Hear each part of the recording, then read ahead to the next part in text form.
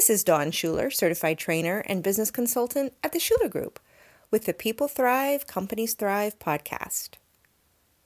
Today, I want to tell you a story about Kodak. You may remember this from days gone by, the ad campaigns of Make It a Kodak Moment. You bought film to put in your cameras, and then you had to either develop that film yourself, if you were that talented, or you took it somewhere to be developed. You might even have had, like I did in 2003, an actual digital camera, the Kodak EasyShare. Believe it or not, Kodak was the first company to invent a digital camera. Steve Sasson invented it in 1975.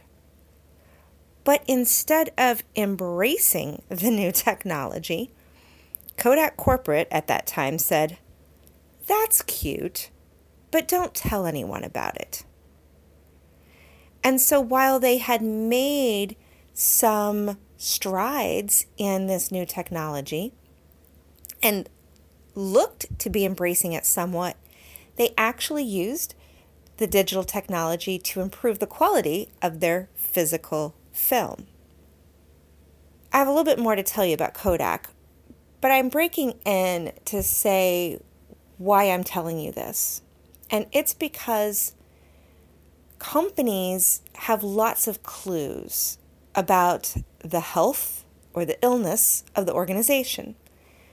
One of those clues is their employees leaving, kind of like rats leaving a sinking ship.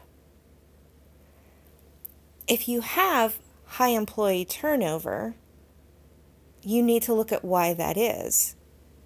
Now, it doesn't necessarily mean that if you have high employee turnover, your company is destined to go the way of Kodak and Borders and Blockbuster.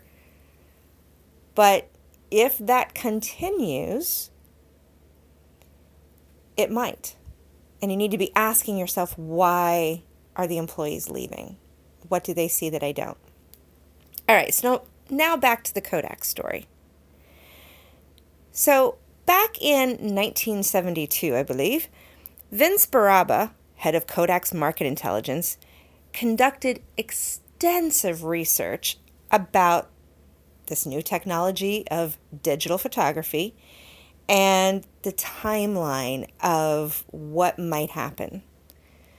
The study revealed that, yes, more than likely, digital would replace film, but there was probably about 10 years to make that transition. So what did Kodak do? Well, we probably know the answer to that, right? They obviously did not take those 10 years and prepare for the transition to digital. Instead, they, like I said before, they put that use of technology in the area of improving their actual physical film. And they did some other things, like invested in other companies that had nothing to do with film. They made a lot of mistakes. But if they had been paying attention, employees leaving would have told them something. So Vince Baraba, the one who did that extensive market research, ended up leaving the company. And he's written several books that are great books about looking at the history, not just of Kodak, but of other companies, what kinds of decisions good leaders need to make. So I recommend you check them out. So Baraba leaves. Then when it was time for the current CEO to retire in 1989, the board had a decision to make. Do they choose Whitmore, who represented the old film business, or Samper, who understood and embraced the digital technology? The board chose Whitmore. They chose tradition and old technology, and Samper resigned. He actually later took his appreciation and knowledge of that digital technology and became president of Sun Microsystems. Whitmore was fired 3 years later. My point is that if we did some extensive research ourselves and looked at those three big companies, Kodak, Blockbuster, Borders, I bet we could see a trend of employees leaving.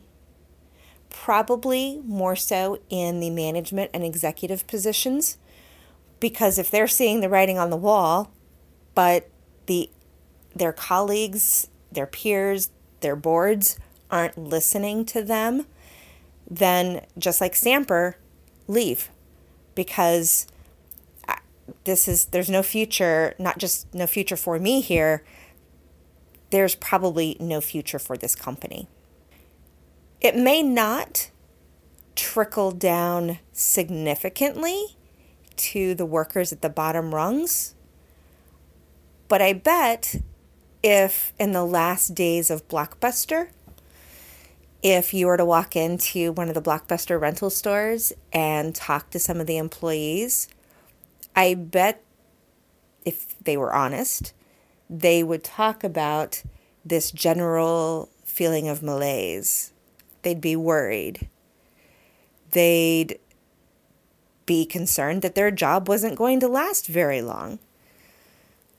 But because probably at that level, they needed the money, they needed the salary, they needed money to live on, they probably didn't leave the sinking ship nearly as quickly as their more executive-based counterparts did.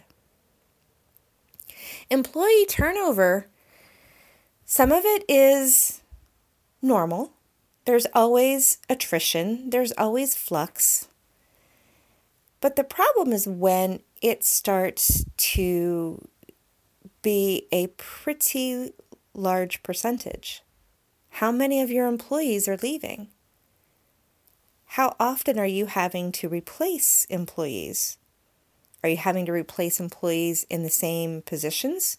Or is it across the board of all positions? How much money and time is it taking to replace that employee? Research shows that it costs about the same salary to replace an employee.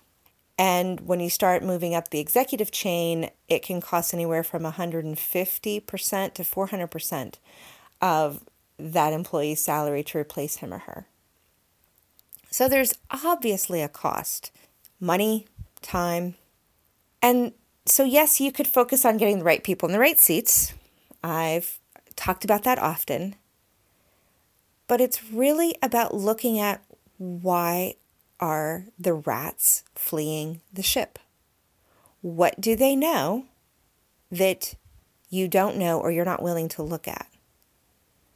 It takes a lot to ask the right questions. I have a podcast episode called What the Questions You Should Be Asking, or What Are the Questions You Should Be Asking? I'll put a link in the description. If you're just letting people leave, and you don't do an exit interview, you don't ask them, why are they leaving? If you're not willing to look at the big picture, if you're not willing to say, I wonder if I'm getting it wrong, then your ship could sink.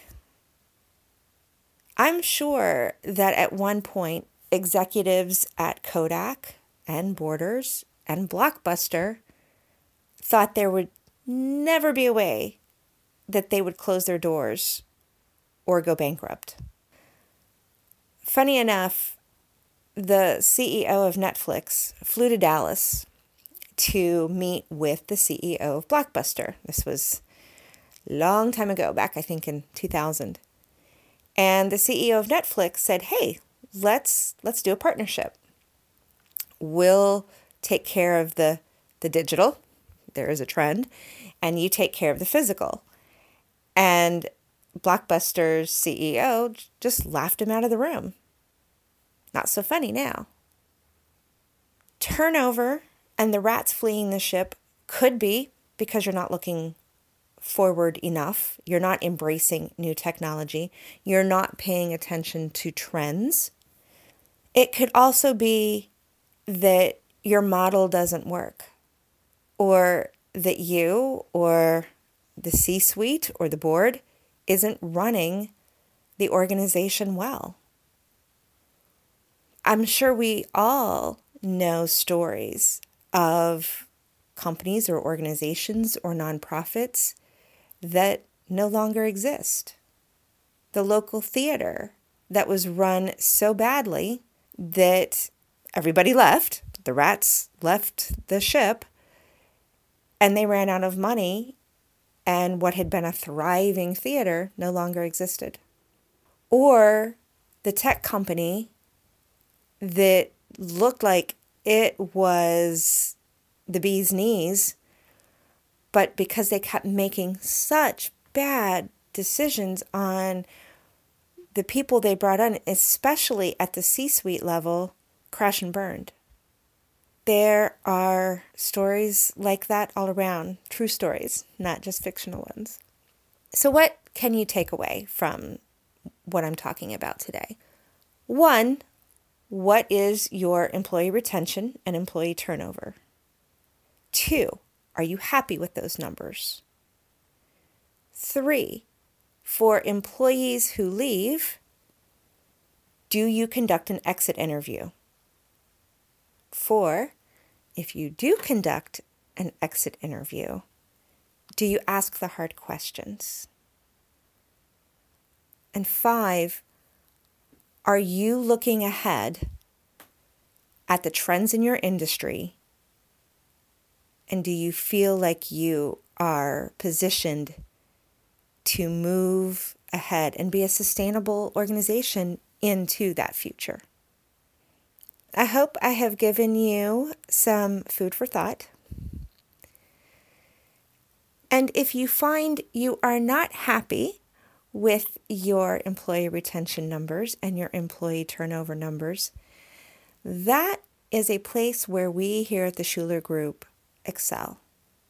You can go to our website at www.theschulergroupllc.com, sign up for a complimentary consultation, and we can talk about how we can make sure you have the right people in the right seats so that your organization can thrive. Until next time, may you thrive.